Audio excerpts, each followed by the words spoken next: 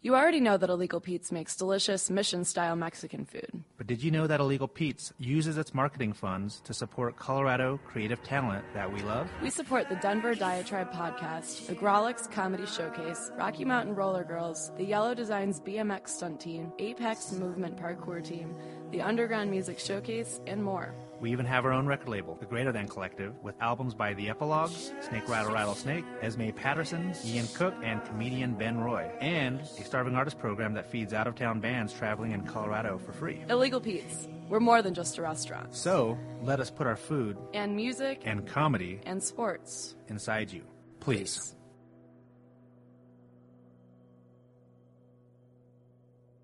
Denver, Denver, I'm from Denver, Denver, Denver, I'm from Denver, Denver, Denver, I'm from Denver, Denver, Denver, I'm from Denver, Denver, Denver, I'm from Denver, Denver, Denver, I'm from Denver, I'm from Denver, Denver, Denver,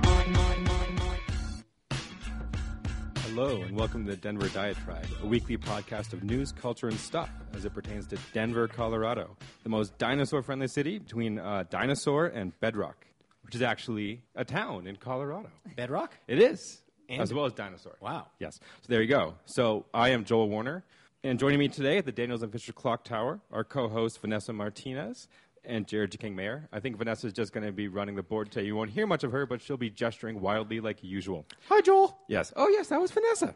Also joining us this morning, our very special guests, Greg and Meredith Talley, co-owners of the new Paleolithic-themed Best Western Denver Southwest, and dabblers in all sorts of fascinating stuff straight out of Mr. Wizard. Thanks for being here, guys. Hi Say there. Hi there. Rar. We're excited Rar. to be there. Yes, we have so much to talk to you guys about everything from dinosaurs to Nikola Tesla to the oatmeal to, I assume laser beams will be involved. Robots, no? Robot, monkey, laser Okay, fights, and yes. stuff and junk and stuff. Dry ice, hopefully. Dry ice. And Okay. Sublimation. our secret dino cloning lab that doesn't exist. So Yeah, don't bring we it don't up. know how that Fine, we got won't bring that started. up. Everyone forget Can, that they said that. can you pull that part out? Yeah, sure. Yes. Lawyers. Matt- Magic of post-production. But before we talk about all that fun stuff, we're going to do a few newsy bits. First of all, we want to talk about the Judgmental Denver map.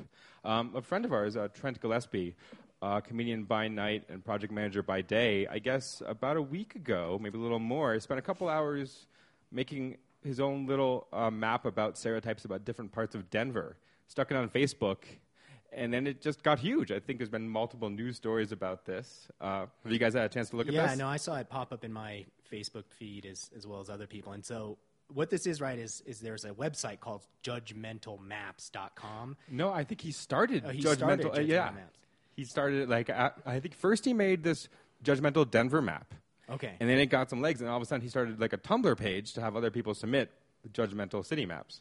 And so all this is basically he just took like a screenshot of like a Google Maps of Denver, and then he put different like city titles or names based on sort of stereotypes, and it was just I just thought it was perfect. Yeah, it is. I mean, it's surprisingly accurate. I think we've used many of these terms on the podcast before. Jared and I both can't afford to live in the Highlands, which is completely correct. It absolutely. I mean that was right on. Although I do have a gripe about one of his other assertions having to do with our neighborhood, but we can get into that a little bit. There's also for Cherry Creek is Cougar Town, Stapleton is Gapleton, but then also a little bit to the north west of that is Stableton, and south of that is all the babies in Denver, which I don't know exactly what that means, but I kind of like it. Vanessa, who lives in Boulder, lives in the area which is called To Buy Weed from Rich Hippies. Now you guys, Meredith and Greg, you guys aren't on this map? We're off the map. Yeah. We're more towards Lake Hood, which is also not on here. So if you guys had to name your particular region? Probably since we're at Hamden and Wadsworth, we would just call that Hamwad. And then on towards Dinosaur Ridge and Red Rocks, which are side by side, we would just call that stoned dinosaur hippies or stoned hippie dinosaurs. And I noticed right around the Capitol building, there should be something from Lord of the Rings here. It should be called Lobbington. So Lobbington. Yeah. I know our colleague Ron was upset. I think Ron's neighborhood, he said was mislabeled. What was it called? Boring Wealth? Is that where he is? Yeah. What neighborhood does Ron live in? South. See, I never know that. It's once again a made-up neighborhood. I don't think it really exists. But I mean, I think it should be called North Bagel Deliston, because I think that whole area should be known based on the bagel deli. So I call it. Well, that's his big thing, because right on the Judgmental Denver map, it's just called Boring Wealth and Wannabe Suburbanites. But Ron asserts that there's a mix of immigrants and very international feel is his claim. Joel, what were some of your favorites on here, and what ones do you take issue with? I like the area south of Colfax, east of I-25. It's labeled, "You probably haven't heard of this neighborhood yet."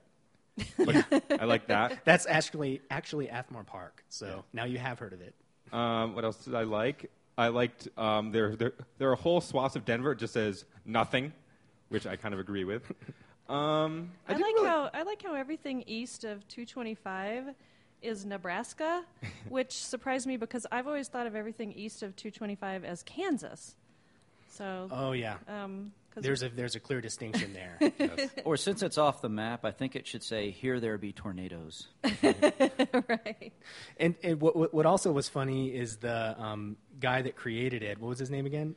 Trent Gillespie. Now, you sent a link where Fox 31 tried to do this like actual serious, sort of tongue-in-cheek news piece about the Judgmental Denver map, and it was just totally weird and bizarre. I really enjoyed it. I thought it was a wonderful story by Fox. It would just made me hate the Judgmental Denver map, just the way they put it together. I did like how they had their reporter and their producer kind of go around town to see if these labels were correct, and I guess they went over. This is what's defined as a slow news day story. They went over to kind of northeast Denver, which is labeled as auto mechanics and mentally insane, and they said, sure enough, they showed a picture of an auto mechanic, and then they found some guy with a crazy mustache named James Brown who said, "Yes, I am mentally insane," and there you had it. And that was their conclusion. Yeah. The one thing I really want to take issue with, and this is a larger rant, is the Lower Highlands. He has a big label on it, just hipsters, just plain hipsters, for the Lower Highlands. This also goes into the recent news story that Forbes magazine came out with their top 20 list of the most hipster neighborhoods in the country, and the Lower Highlands was named number 17 as the most hipster neighborhood. And I think that label of calling the Lower Highlands hipster is totally wrong. Yeah. It's a hip neighborhood. It is not a hipster neighborhood. If there was going to be a hipster neighborhood on this map, it would be probably South Broadway, wouldn't you say? Yeah, or somewhere along Colfax. And so this goes back to my larger theory that the name hipster has been totally misused and now lacks any sort of meaning. When Forbes magazine, which is read by like 45-year-old white golfers, the hipster has never read Forbes magazine. And they start throwing around the word hipster. You know that it doesn't. When there are liver spots involved, then hipster is right out the door. And then he also in the at 44th and Federal, which is right around the corner from where I live, he put mustaches, flannel, and PBR. Joel, you live pretty close to me there in Sunnyside. Do you think that that's an accurate description of Sunnyside? No, not at all. Yeah, I think that it has a few years until it has to get into mustaches, flannel, and PBR, because that is true hipsterdom. So that is my judgment of the Judgmental Denver map, one judgment. Can I ask you a question? Because I'm intrigued about something you just said. Can you tell me your definition, or tell me the difference between hip and hipster? I'm curious to hear what you have to say. Well, hip would be more like if you say something's a hip neighborhood, there's a connotation of maybe more affluence. It's sort of an up-and-coming neighborhood, maybe more gentrification. If something is hipster, you're thinking a lot more like people who enjoy hanging out at dive bars because they cultivate that sort of ironic, artistic sensibility. Do they aspire to be hip? No, try actually. Too hard, or? Well, I think that's the name hipster. People throw it around for anybody that just seems young and cool. Okay. But actually, I think the more specific word is like you like going to underground rock shows in warehouses. You shop at thrift stores and Buffalo Exchange. People that are going to Lower Highlands, which is right across I-25 from here, that's not them. They are, upwardly mobile. They're like the yuppies. So basically the rich comedic fodder for Portlandia. Exactly. Okay. And Denver does have those locales, but I think that Portlandia is so Boulder, Denver. I mean, it translates very, very well. Yeah. You could put a bird on Denver any day. It would be a very large bird. So I think it should be a little bit until we see the judgmental Colorado map. Yeah. Okay. Oh, that is that's definitely a lot to mine there. Yeah, that's going to be interesting. Yeah, that's going to be very finely detailed. Talking about flannels and mustaches and all things hipster, I want to talk about the Lumineers, which our co-host Josh Johnson gets some points for mentioning last spring when really hardly anyone had heard about him. He, for his love on one of the episodes, he loved their song Ho Hey, which he read about in a magazine, and his point was that more songs should have chain gang refrains, and he thought it was lovely. At that point, none of us had heard of Lumineers or the song Ho Hey. Now I think everyone in the country has heard of Ho Hey and Lumineers. And can I admit something? I totally had this disconnect from when he mentioned it and they were still kind of this Denver band. And then when people are talking about the Lumineers, and I associate it now with that song you hear on the radio that's like an international hit. And it took me a while to even put together that it was the same band. So it is kind of strange, and now it is strange that there's this like backlash against the Lumineers and their particular sound. Yeah, I'm not sure how much backlash there is. I think it's going to grow now. So what happened was they've now cracked the top 10 on Billboard the past few weeks. It was after the song being out for a good 7 or 8 months. They've got nominated for 2 Grammys, including for Best New Artist, as well as Best Americana, whatever that means.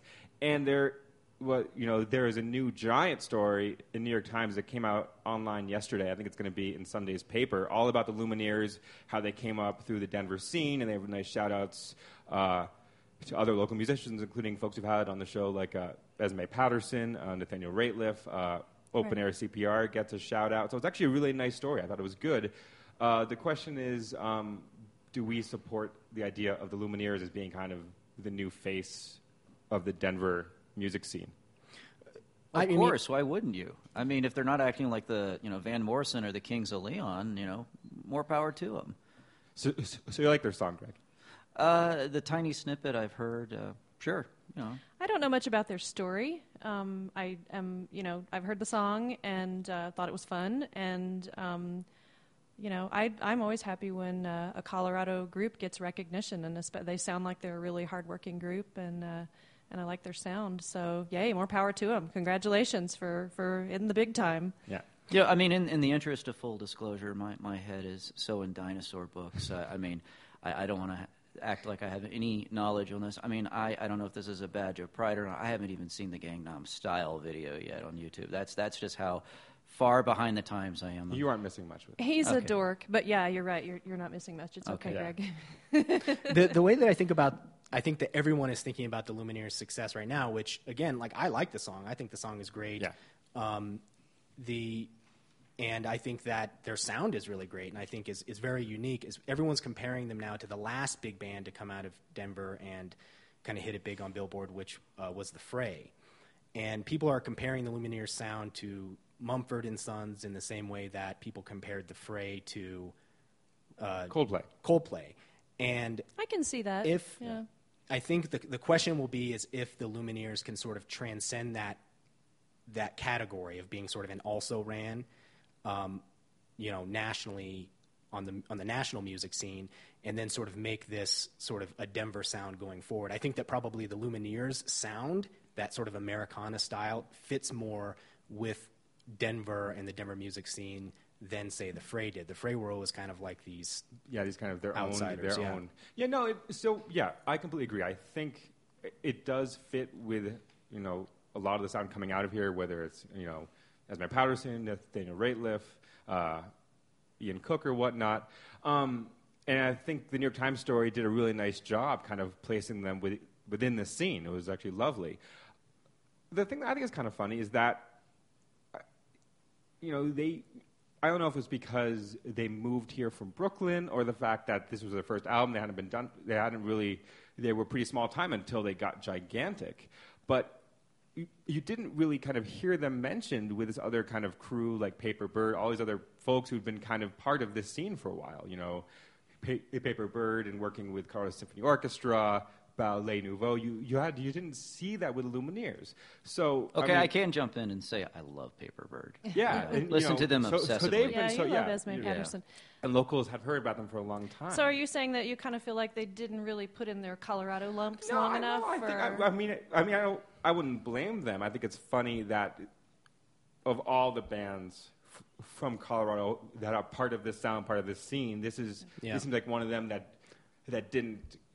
wasn't known before. I think that it's telling that both of you know Paper Bird and Nathaniel Rateliff and everybody else, but you've never heard of the Lumineers, and that's sort of the way that I feel about the Lumineers. And now, if they're going to be sort of representing Denver, you know, they aren't as sort of attuned or come up through the scene the way those other bands do. And the question is, my question is, and this isn't a knock against them at all, but how long are they really going to stay here?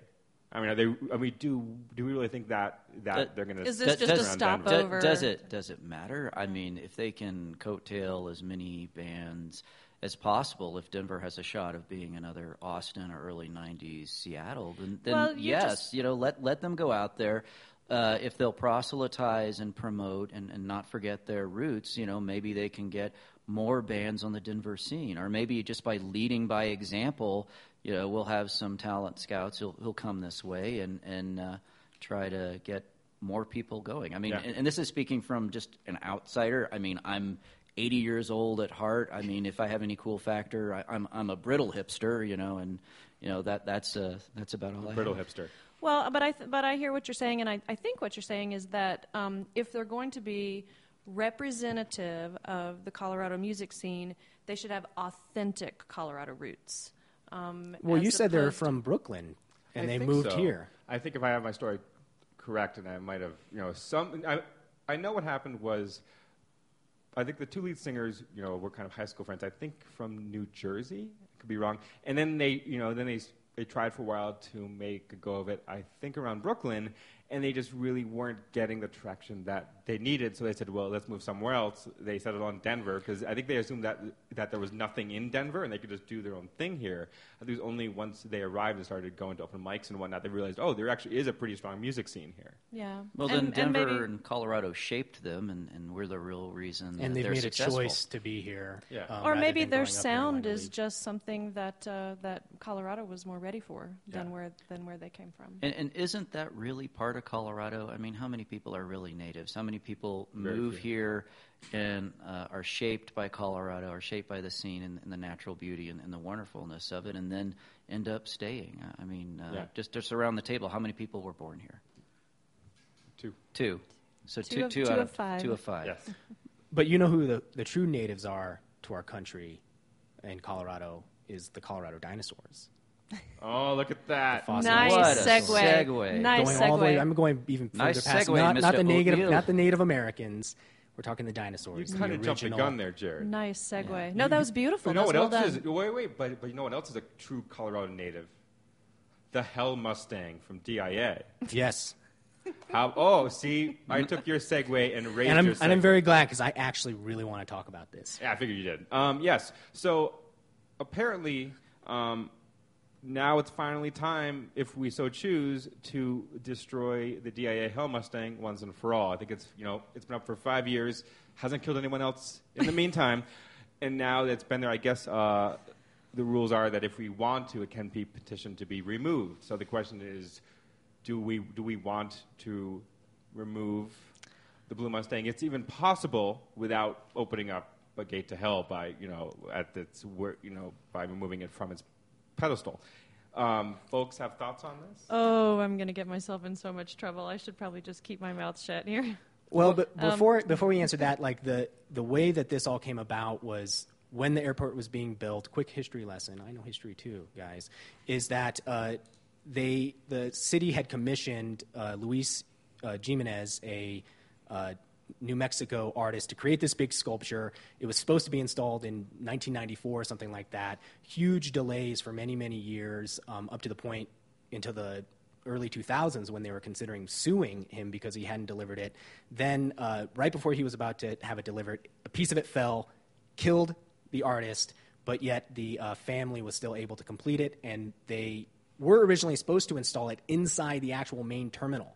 A lot of people don't know that, but then they decided that that would be too imposing, so they decided to have a less prominent place right at the entrance of the actual airport, right off Pena Boulevard. And so now there's something contractually where now they can petition to, I don't know if they would they remove it, like get rid of it altogether, or just move it to a new location? Because I think it would be fun to move it somewhere new for a while. If it just started popping up at random places around town, you wake up in your house in like South Park Hill, you look out the window and there's like a Mustang like arr. With the glowing red eyes. Well, I think the fact that it is a portal to the eldritch places is actually a good thing, because that's a whole other form of tourism. I mean, that's inbound tourism, from hell, and I mean, those are dollars that we should capture. I mean, they're unholy dollars, but it would definitely help out the local tourism market. And we do have the new hotel and conference center there, and they wouldn't have to even come downtown to spend those unholy dollars. They could spend it right there, have their conferences. Well, I mean, those are already soulless, so there's really nothing for people to take there at those conventions. So, yes. They just have to fan out to some places on the judgmental map. I take issue with this whole characterization of the Mustang as a demon horse from hell. I actually have written about this before, and I characterized it more like a gargoyle. That in the ancient cathedrals, they would put gargoyles on the outside of like churches. The travel gargoyle. How many people does this horse have to kill before you guys realize it's to evil? Protect, it's got glowing red eyes. I've only killed one person. And scare away the that evil spirits.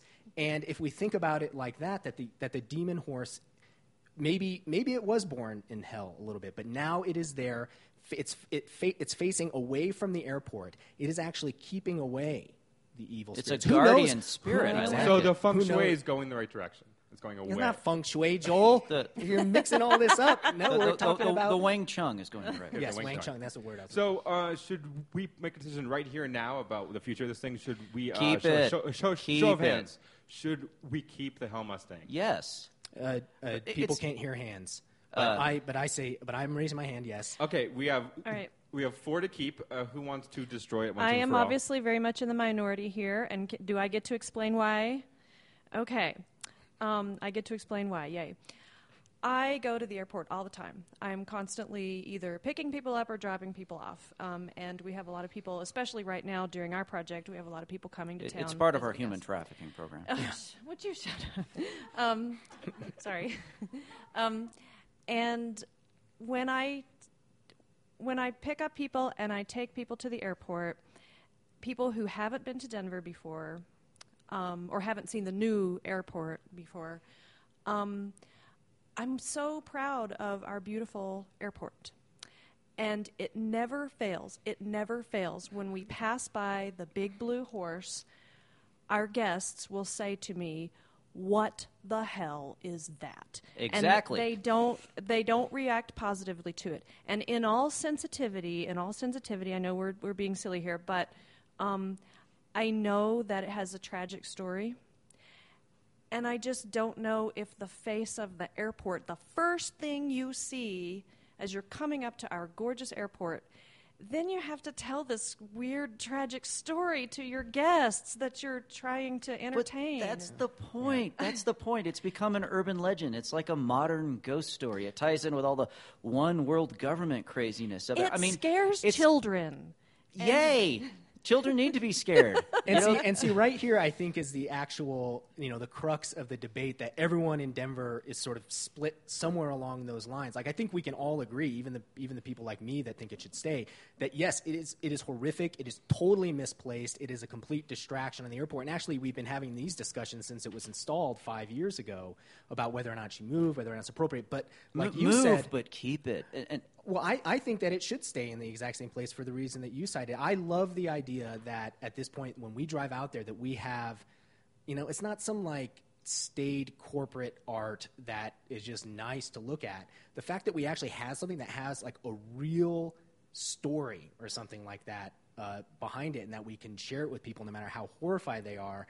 I think the longer that people are living with it in Denver, the more they are getting used to the idea and actually liking the idea, to the point where people who previously said let's remove it are now have a little special place in their heart for it. I can see like that point a of view. sculptural brainworm. It's like the song you hate, but you can't stop humming in your head. I can see that point of view. But my reason for keeping it is it's a good story. I mean, it's becoming a Denver landmark, just like the Sleeper House, up in Genesee Park. It's one of these things that is now a station on the cross for coming to Denver. And the fact that it isn't a pleasant story is why every time I pull up to the airport, I tell it. And, maybe it even is representative of Denver in that, it's a little bit wild and uncontrollable. It's got a little bit of a badass gleam in its eye, so maybe it is actually a great symbol for Denver. Yeah. So I mean, if we put a bland piece of, corporate art there, come on, we got that all over town. That's anywheresville, anywhere in the world. This is something that is unique. And to me, it's sort of like in Camus' The Plague, where there's the old man who, puts a piece of paper, drops it out his window every day, and the cats run up and he spits on them, and then when the cats all run away from the plague, he starts dying because the thing that was so unpleasant kept him alive, and that's our hell horse, is that here's this thing that is not a pleasant thing. And that's good. Why does everything have to be shiny and happy? What would go there? Here's a giant bunny rabbit it's absolutely harmless to anyone. Not everything has to be shiny and happy. Well, yeah. Nice. Yeah, honestly, I think in some ways, I think that this is all kind of pretty hypothetical. Because I'd be surprised if they actually really did work on putting it down right now. I mean, the cost of that, it seems like they're just, at this point, they're just going to move forward. But it's always good to bring up new discussions of DIA's Hell Mustang. So I'm surely we will talk about it again, over and over again. That's it for the newsy bits this week. I think we're about to go back in time a little bit, going to fire up the flux capacitors. But listeners, if you want to share a news story that we should be dissecting on the show, rant about something we said, such as completely getting the Lumineers' backstory incorrect, or shower us with gifts of banjos and brainworms, please leave us a comment on denverdiatribe.com. Like us on Facebook or drop us a line at 720-282-YELL.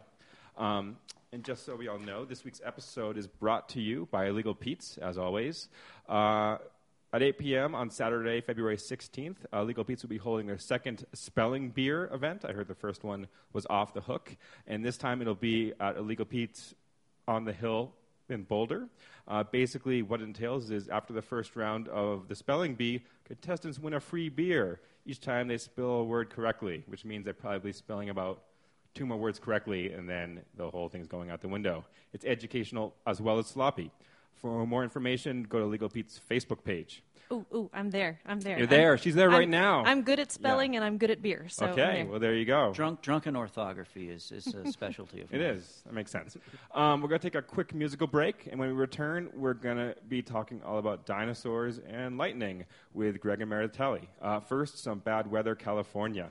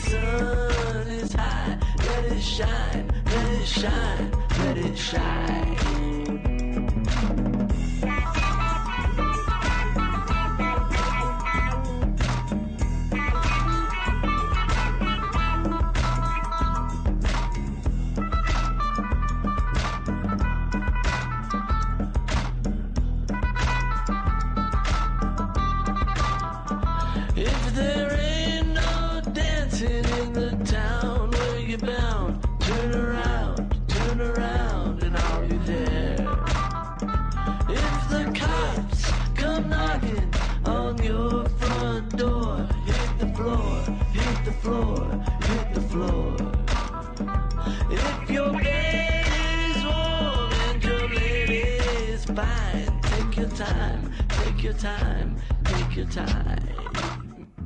Take your time, take your time, take your time. Take your time, take your time, take your time. Take your time, take your time, take your time.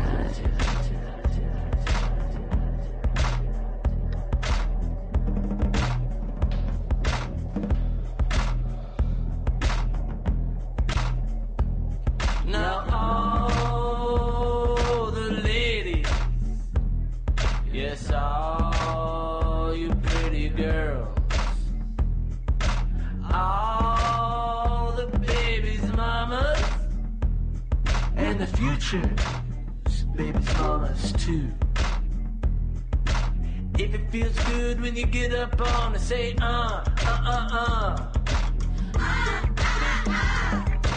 If you don't mind if I go down low, say, oh. Say, na, na, na, na, na, na, na, na. Say, na, na, na, na, na, na, na, na, na, hey. Say, say, say, ooh, say, ooh,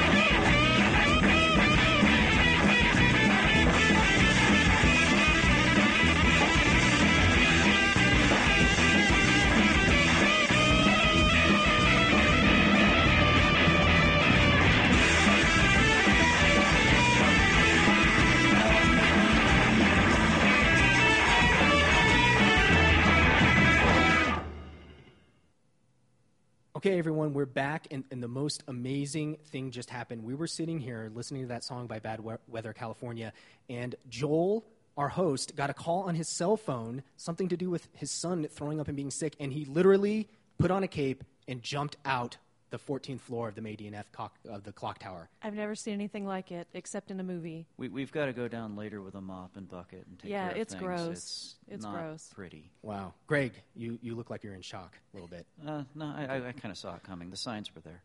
Okay, well, again, we're here with Greg and Meredith Talley, and I'm going to try to pick up where Joel left off. Hopefully he flew back to his home safely. He didn't fly.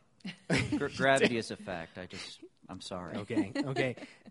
Well, this is good because you're going to bring a little bit of science, a little bit of history to the Denver Diatribe podcast, and we're going to be talking about your project there to take a hotel that you already own and turn it into Denver's first dinosaur-themed hotel. I have no idea what that means, so I have a lot of questions for that, and then we can talk a little bit about this strange thing that happened between the online cartoonist Oatmeal, Nikola Tesla, and how that actually relates to you guys, and it amazingly does. Yeah, it's an interesting story. So first, Greg, tell us how you got so interested in dinosaurs, history, and how you first came up with this idea to have a dinosaur-themed hotel.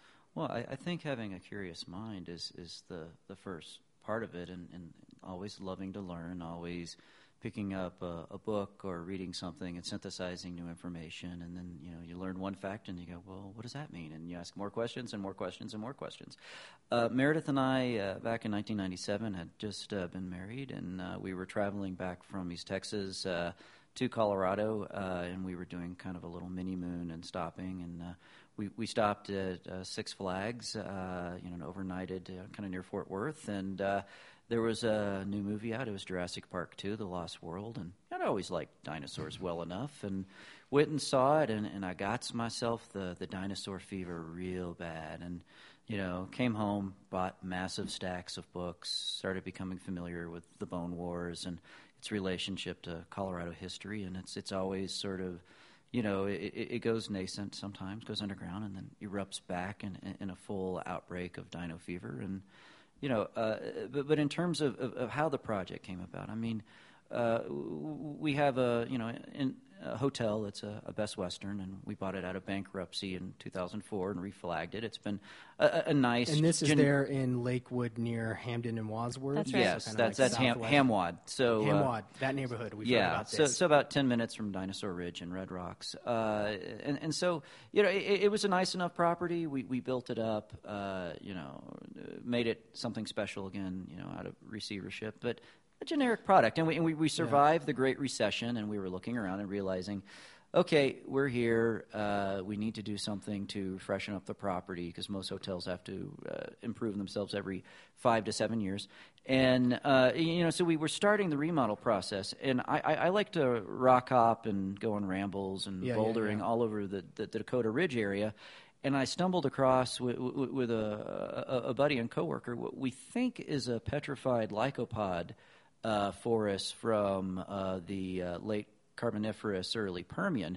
And we started talking to some museum folks like Joe Surtick at the Denver Museum of Nature and Science. And because initially we thought, oh, my God, this is a Jurassic bone bed. We just discovered the next new bone bed.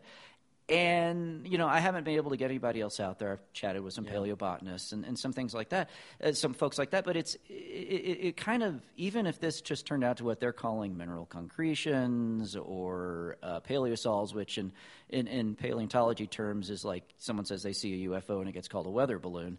Even if it is nothing, it's had a light bulb go off, and it was, why not Dinosaur Ridge? Oh my gosh, this is, we're right next to Red Rocks, but there's so many music hotels out there. This is a truly unique story. Now, Greg, let's do that. I know that Colorado, there's Dinosaur Colorado, and there are a lot of fossils here, but how significant is Colorado in this actual region, this area that you're talking about, to dinosaur fossils? Why are there so many? Enormous. It is a seminal moment. It is an important piece of history.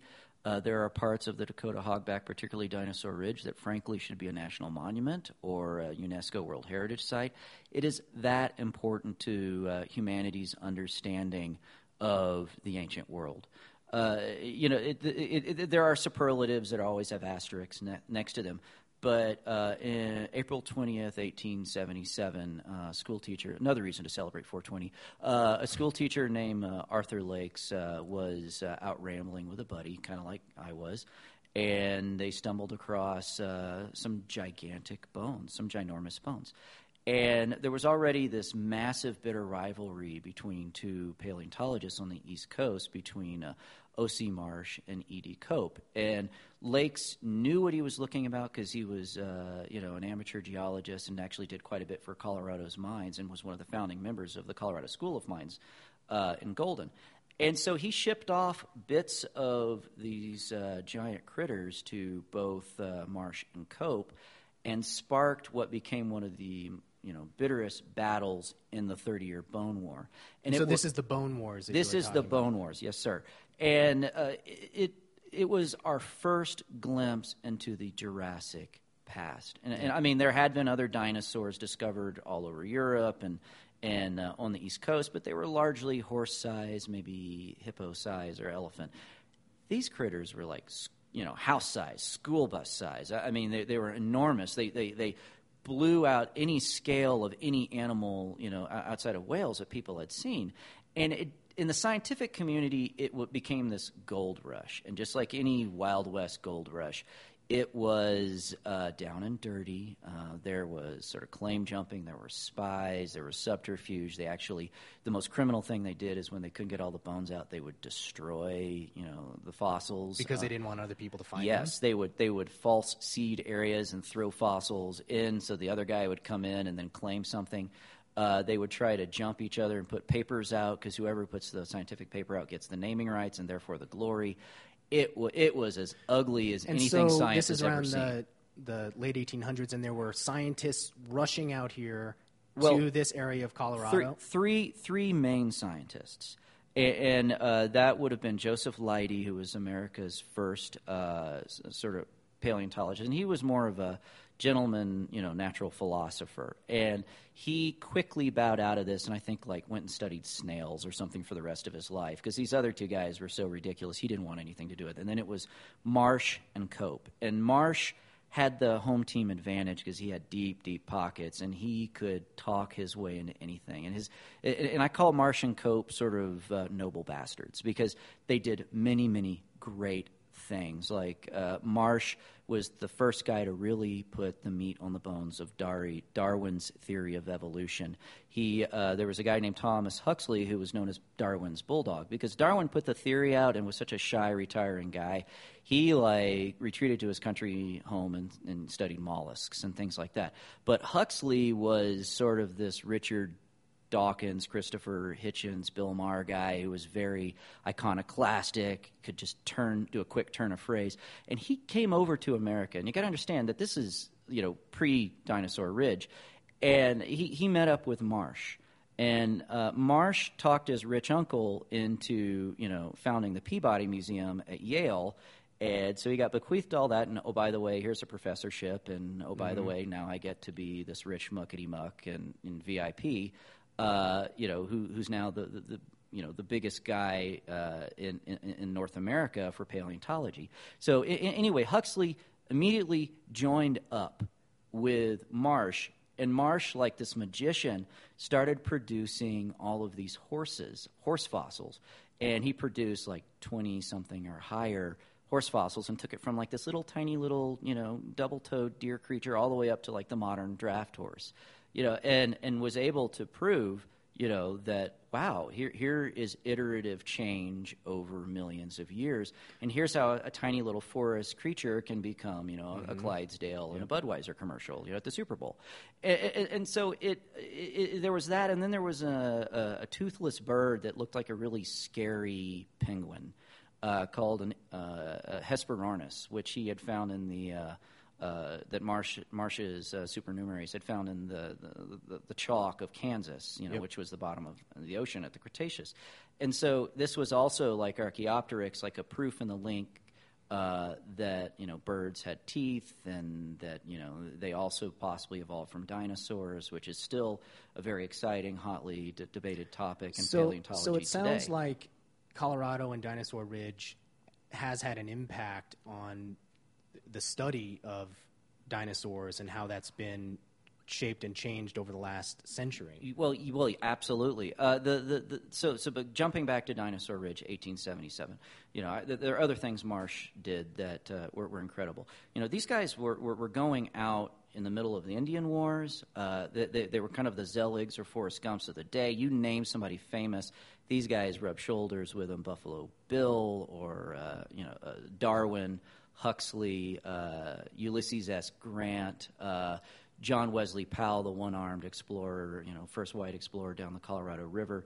It's this incredible, almost seems, fabulous list of, 19th century folks. It's almost like a steampunk thing. It's so crazy. But anyway, back to Dinosaur Ridge. Arthur Lakes, he ships off these 2 crates of bones. Marsh is uncharacteristically slow. Cope gets them. Cope, while more poorly funded, was brilliant at mobilizing quickly, getting out there come hell or high water with little or nothing, creating an expedition, and then cranking out papers at great speed and often getting stuff out well before Marsh could. So both Marsh and Cope rushed their guys to Colorado. And Dinosaur Ridge was the northern part of this. The southern part down in Garden Park in Canyon City is still a very active bone bed today, by the way. That was Cope's bone bed. Dinosaur Ridge was Marsh's bone bed. And really, even though there were tourists going out looking at these crazy bones beforehand, the reason why Dinosaur Ridge became the place that was the first glimpse in the Jurassic past was really that Marsh got his papers out first for once. And so people can go to the Dinosaur Ridge is it a monument, the Dinosaur Ridge? No, it's just I think it's just green space. It's a historic landmark, but there's really nothing particularly special in terms of state and federal protection. It has not gotten the recognition that it really deserves, in our opinion. Well, and there's something called the Morrison Formation. When you first discover a new strata or layer of rock, you get to do what's known as the type name. And, like, for instance, Jurassic is because of the Jura Mountains in Switzerland. Permian is because of Perm, Russia. The Morrison Formation stretches across the entire western North America. There are bone beds all over Canada and the United States. So if you want to learn about the late Jurassic, it's named after Morrison, Colorado. Wow. And even a lot of the energy rush in the Cold War when people were scrambling for uranium, Morrison Formation, baby. If you could find, uranium collects naturally in bones as well as petrified wood. So all those prospectors in the 50s and 60s who were trying to round up uranium, so we could go blow up those godless commies, they were looking throughout the Morrison Formation. So I mean, yep. This was an enormously important part of world history. So, Meredith, clearly Greg has dinosaur fever. Did you develop dinosaur fever on your own? Were you infected by his interest and enthusiasm? And what do you think about this entire idea of taking your hotel and turning it into a dinosaur-themed I would say residence? that I had science fever and knowledge fever. Always been a curious person, kind of like Greg. Loved to read. For a long time, I was a professional student because I was just having so dang much fun learning. And I would say that my fever spiked after meeting Greg, if that makes sense. He was kind of more into the geology and definitely Colorado history. He pretty much taught me all the Colorado history that I know.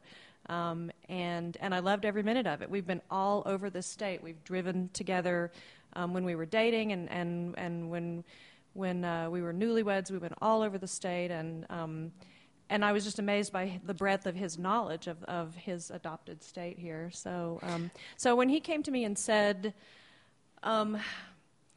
we really need to do a remodel. Well, of course we do, because you have to stay fresh if you want to stay competitive, and we knew that. And he said, I kind of have an idea. And the more he pitched it to me, the more I loved it. I absolutely loved it. I have always felt proud of our hotel. I've always thought it was perfectly nice. Rooms are comfortable. It's attractive. But to really give it some kind of personality, oh yeah, of course. I mean, and to actually be excited about the identity of it. That's great. I'm thrilled. You guys aren't basing this off some other dinosaur hotel anywhere. This is Nope. there's nothing else that and exists it's not, like. and that's a little bit of a misnomer. We're going to be a museum hotel, a natural history themed hotel, which will have an emphasis on dinosaurs. But we're actually working with some high school buddies, because I went to the high school for the performing and visual arts in Houston, and I've got a buddy out in L.A., Daniel Vincent Bigelow, and his biggest claim to fame, was the prop master for Metalocalypse on Adult Swim. Everything on the show, from the cars to the plates of fruit to the famous dildo helmet sword fight. Dan drew that, so he's a very, very talented dude. And he's designing the front friezes that are going to go on the pediments. He's designing sort of story of life cutout that'll either be wood or metal. We're still exploring the actual material that will go up the stairwell railings. The idea is, since this is an older property, we don't want to make it feel brand new. We want to make it feel old. We want to make it feel like, just like a Disney Imagineer. We're trying to create a backstory, like this place has been around since the 1880s. Like, sort of came up with this fictional ranching family that maybe was in the middle of the Bone Wars, and as their wealth grew, they bequeathed the original ranch house to become a paleontological society. And we want it to feel like kind of an eclectic, dusty, musty, storied institution that's, been around forever. And so you're still in the process of planning this hotel, what it's going to look like, and you hope to have it opened up what time frame are we looking at before people can come and stay Oh here? boy, construction is a funny thing. There are plans, and then there's reality. We would love to be up and running and have the place looking absolutely perfect. Late April. I'm looking at Greg. We said Earth Day weekend, but that's when Fate and Chance says ha. There will be ongoing projects during the summer. Between municipal entities and regulation, red tape, funding, contractors, delays, all of that. I mean, I think we'll be completely done with this phase about Memorial Day 2044. So but our real aim is to be done by early summer, hopefully earlier. I mean, it's kind of a wishy-washy thing, but we're at the mercy of a lot of other people. And can I make something really clear here? Sure. I want to make sure that you understand. This is not all dinosaurs all the time. This is knowledge. This is science, this is history, this is celebrating Colorado. There's a lot of things about Colorado to celebrate. This is for anyone who's just curious about science and history in general. That's why we want to call it the Natural History Hotel or the Museum Hotel, is because kids who love dinosaurs, they're going to love the place. If you're why curious, come and stay with us. Why curious? Yes. Well, in fact, I am a little why curious. All the best people are. So people will be able to go, and you can stay there, and it has that theme aspect where you feel like you're immersed into it, but there's going to be real fossils. Are you planning on doing tours It's going to be a from there? real life night at the museum. Real life night at the museum. You will be surrounded by all kinds of cool stuff. And the building is going to tell the story of ancient Colorado. So as you walk around, you'll be walking through a timeline of ancient Colorado. And celebrating the Bone Wars. We're going to have cases on Marsh and Cope and Leidy and Arthur Lakes.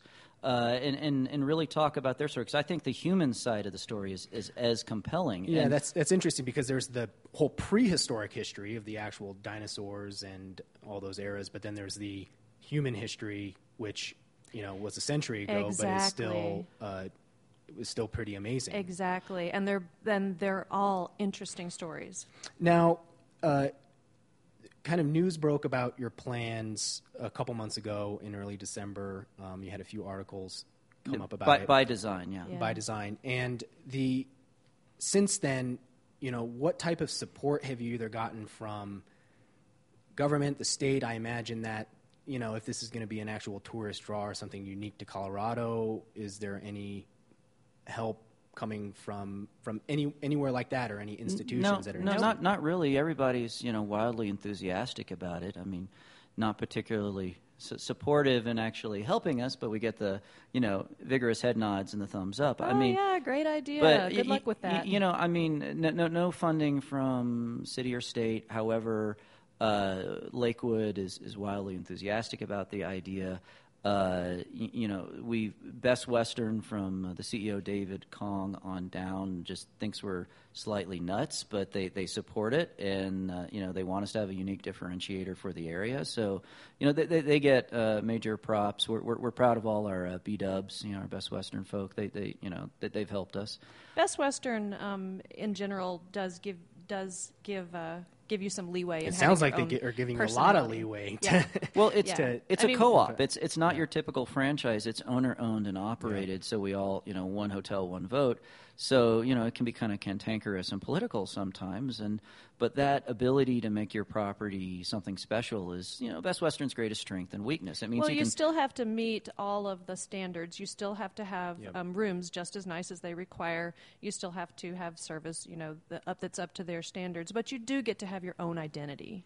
And I mean, this is why Best Western has everything from like Scottish castles to your standard 50s space stage bachelor pad motel. So it runs the full gamut. Yeah. Okay. So quickly, before we run out of time, I do want to touch on this thing that happened with Oatmeal, who is how would you describe an internet cartoonist? Or he does cartoons. He's a cultural phenomenon. I mean, he's on the internet, The Oatmeal, a.k.a. Matt Inman, his serial hotness. He's every bit as powerful as Stephen Colbert, where he can mobilize people for a tremendous amount of good quickly. And he sort of evolved into this role through being attacked by a skeevy lawyer earlier in the year, and that turned into one fundraiser, which turned into the Tesla fundraiser. And so the Tesla fundraiser, this is actually a museum for the inventor, Nikola Tesla. Nikola Tesla, and that is a project that someone's trying to start there in New York. People felt like he wasn't getting the recognition that he deserved. He's a very important scientist in American history, and there was his old lab still standing and just sitting there, and there was a movement to try to turn it into a museum to honor him. He's an interesting guy. He deserves a museum. And he's also sort of the scientific equivalent of, like he's an American scientific Christ, because there's all of this weird mysticism and conspiracy theory, and he was, prosecuted by the evil Edison, and so there's this own weird scientific passion play. Like I said, interesting guy. He's like the patron saint of unsuccessful inventors, or inventors who are geniuses but aren't seeing recognition or commercial success for their inventions. And so the Oatmeal is a big fan of Tesla. Right. And he was taking part in a fundraiser to help raise funds for this museum. And he said, he put it out there that if certain people donated, and that's how you got involved. He had 3 top-level slots, and he was appealing to people like Tesla Motors to do it. And it was, if you donated, because Tesla loved threes, if you donated $33,333, he would write an original cartoon about you. And he originally had 3 slots. And we were the first. I think I hesitated for about 30 seconds, told Meredith, and we smoked our gold card to do it, wincing the whole way. But we realized, oh, my God, this is an enormous opportunity. We can help science. We can raise our profile. We can promote our dream. We can promote Colorado, because Tesla's most productive years were not at Wardenclyffe on Long Island. They were right here in Colorado. Was that one of your motivations also? You're a fan of Tesla, but then also a Colorado connection. Yeah, I like weird Colorado. And this plus the Bone Wars is about as good as it gets. And Tesla, all of his really big mad scientist crackling Frankenstein experiments were out, on the plains outside of Colorado Springs. And so, I would like to see, like Frank Lloyd Wright's Taliesin East and West. I'd like to see there be a Tesla East, Tesla West museum, and we have no economic interest down in Colorado Springs. I don't know where it would be located, but I really feel like Wardenclyffe is one step, and the second step needs to be to celebrate the Colorado side of things. It's on our someday list, for sure. We got a long to do. So after the Dinosaur Hotel and Museum, it's on my honey-do list. It's take out the trash. And so as a reward, the Oatmeal actually did a cartoon about your plans for the hotel. That's actually how I saw it. I was on Facebook and someone posted a link to that. Yeah, that was the offer. The offer was, you make this level of donation and I will write a cartoon for you. And what did you guys think of the cartoon? We loved it. We collaborated, and Matt was absolutely great to work with. He came out for the groundbreaking, his own dime, wouldn't let us pick up. We didn't even ask him to do that. We comped him the room night, but anytime we went out to dinner, went to Buckhorn Exchange or whatever, he was splitting the tab 50-50. He funded his way here just out of the goodness of his heart, in a very busy time in his schedule, and made time for us. But in terms of those 3 slots, we were the first one to jump on board with the 35, to sort of declare our support of Tesla and science. There was a documentary team that jumped in. They're doing a movie and a documentary on Tesla and Wardenclyffe. And then I think Matt got spooked enough that he was going to end up with a Handsome Harry's discount furniture outlet that he pulled the 3rd one. And I don't know if he'll ever do this again. I imagine if he does, it'll be $500,000 or more, because some Doritos or whatever are going to want to jump on board. So he's going to, or Hair Care for Men, he's going to make sure that the next fundraiser that they pony up. But clearly, your project was something that he can get behind. It was right in line with exactly what he's trying to do. It fits with sort of his worldview and the worldview of everybody who likes interesting, off the beaten path things. And so we'll post a link to that cartoon that the Oatmeal did about your hotel and museum. And actually, we're really excited because you guys have a special offer that you're going to give to our subscribers. So anybody who is a new subscriber to the Denver Diatribe podcast, and you can go onto our website. There's a huge button that says subscribe. There's lots of different ways you can subscribe, but if you subscribe between now and February 14th, we will pick one person randomly, and they will get what? A 2-night free stay at the Best Western Denver Southwest post-remodel. Post-remodel. Good for all time, and it'll include a complimentary dinner with Meredith and I, where we'll talk about our various ailments and bunions and things like that. We'll bore you with all the most boring stories you about our guys lives. say that, but I'm sure there will be lots of exciting and interesting 45-minute conversation about my sinus infection. Great. Well, guys, is there before we go on and do our love and hates, is there anything that you want to add real quickly about your hotel or your idea, or keeping weird and interesting Colorado alive through locations that you can go stay in? Even if you live in this area and you don't have a reason to stay in our hotel after it's remodeled, come by, say hi to Stanley. He's our Stegosaurus. Come on in, introduce yourselves, and come eat in our restaurant. And when it's open, not open yet. Right. Right now it's a construction zone. We'll let you know. Brontosaurus burgers, maybe? They don't exist. Jurassic no Pork? such thing as Brontosaurus. The food will be good. Okay. But I would add that, even if you don't come and stay with us, please come to Colorado. Wherever you are in the world, this is ranked the number 2 state right behind Hawaii, and that's because it's its own kind of paradise. It's not a tropical paradise. It's a mountain paradise. It's divided into thirds. There's the plains, then the gorgeous Rocky Mountains, and then the Red Rock country out west that is spectacular. We'd love for you to stay with us, but any stay in Colorado is phenomenal. Please stay, give us your dollars, and go home. Well, I think the Colorado Convention and Visitors Bureau and Tourism Board, I think they found their new pitch man, if anything.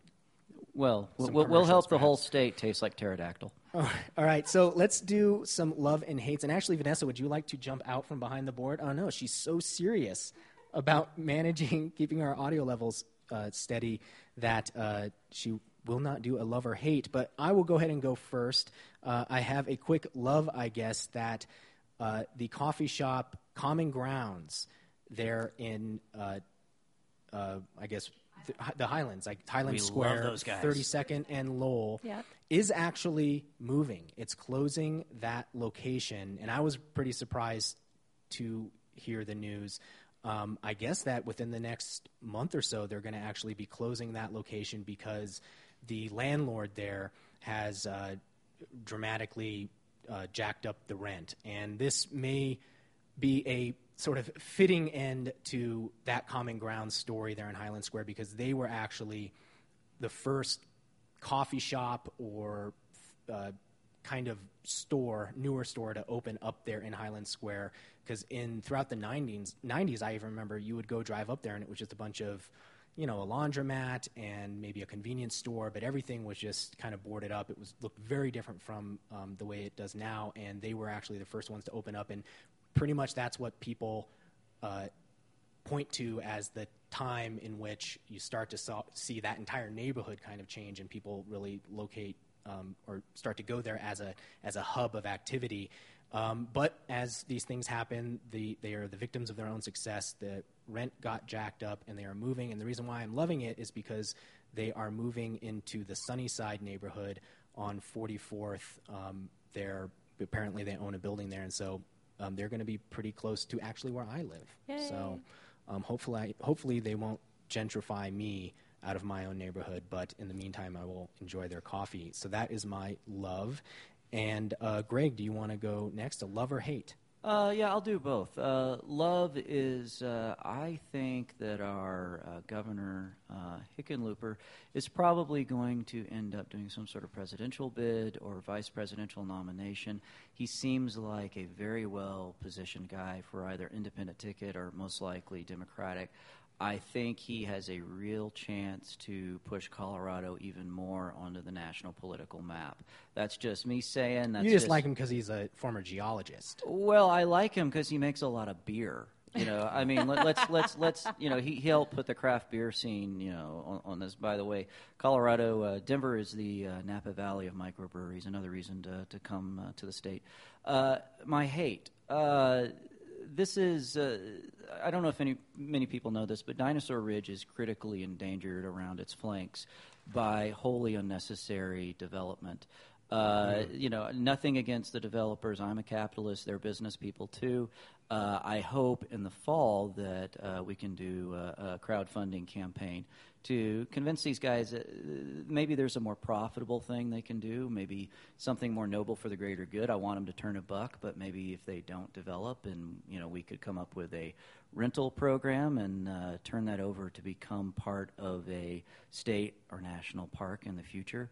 They, at the moment, won't even let them cover the dinosaur tracks on the Cretaceous level because, the quote, the glare of the glass might shine into these hypothetical apartments because they want to build apartments and office space because that's what Denver needs more of with all the derelict office buildings. Okay. Never talked to them. I'm sure the 3 Dinos folks or the developers behind this are perfectly nice people, but I would like to see them do something for the world. Make a buck. We'll help them get there, but don't destroy this world treasure. Please, guys, don't. That's a great hate. All right, Meredith, love or hate? Couldn't have said it better myself, Greg. Thank you. Okay, well, since he went all serious on us, I guess I'll keep mine light. I love the view from this tower. This was so exciting for me. I had such a great time, and looking out the window and looking down there and at the people walking on 16th Street Mall. This has been really fun for me. I also love the fact that last night there was a blizzard at my house, and today there's beautiful blue sky, and that's just another reason to love Colorado. That's great. All right. Well, thanks a lot to Greg and Meredith Talley for coming here and telling us about their crazy scheme, which is so crazy and so smart it just might work, in my opinion. So thanks for joining us, guys. Thank you. And thanks to Vanessa, our today's audio engineer, and thanks to Super Dad Joel Warner, who had to leave us today. We got to go mop him up. You got to go mop him up. No, you don't know. I looked out the window. The Raven's already picking at it. It's just awful. All right. Well, that's all the love and hate we have for this week. If you'd like to share a little love or hate of your own, please leave a brief message at 720-282-YELL. That's 720-282-9355. Sorry. Our theme music is by TJ Miller from his Extended Play EP, and our web hosting is provided by BlueChannel.com. For more information about Denver Diatribe or any of our guests, check out our website, DenverDiatribe.com, or search for Denver Diatribe on Twitter and Facebook. I'm Jared Jakang Mayer on behalf of my Super Dad co-hosts and our guests. Thank you for listening.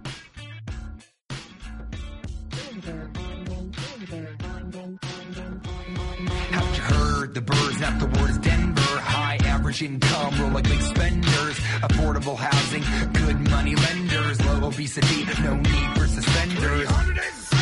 Check your calendar.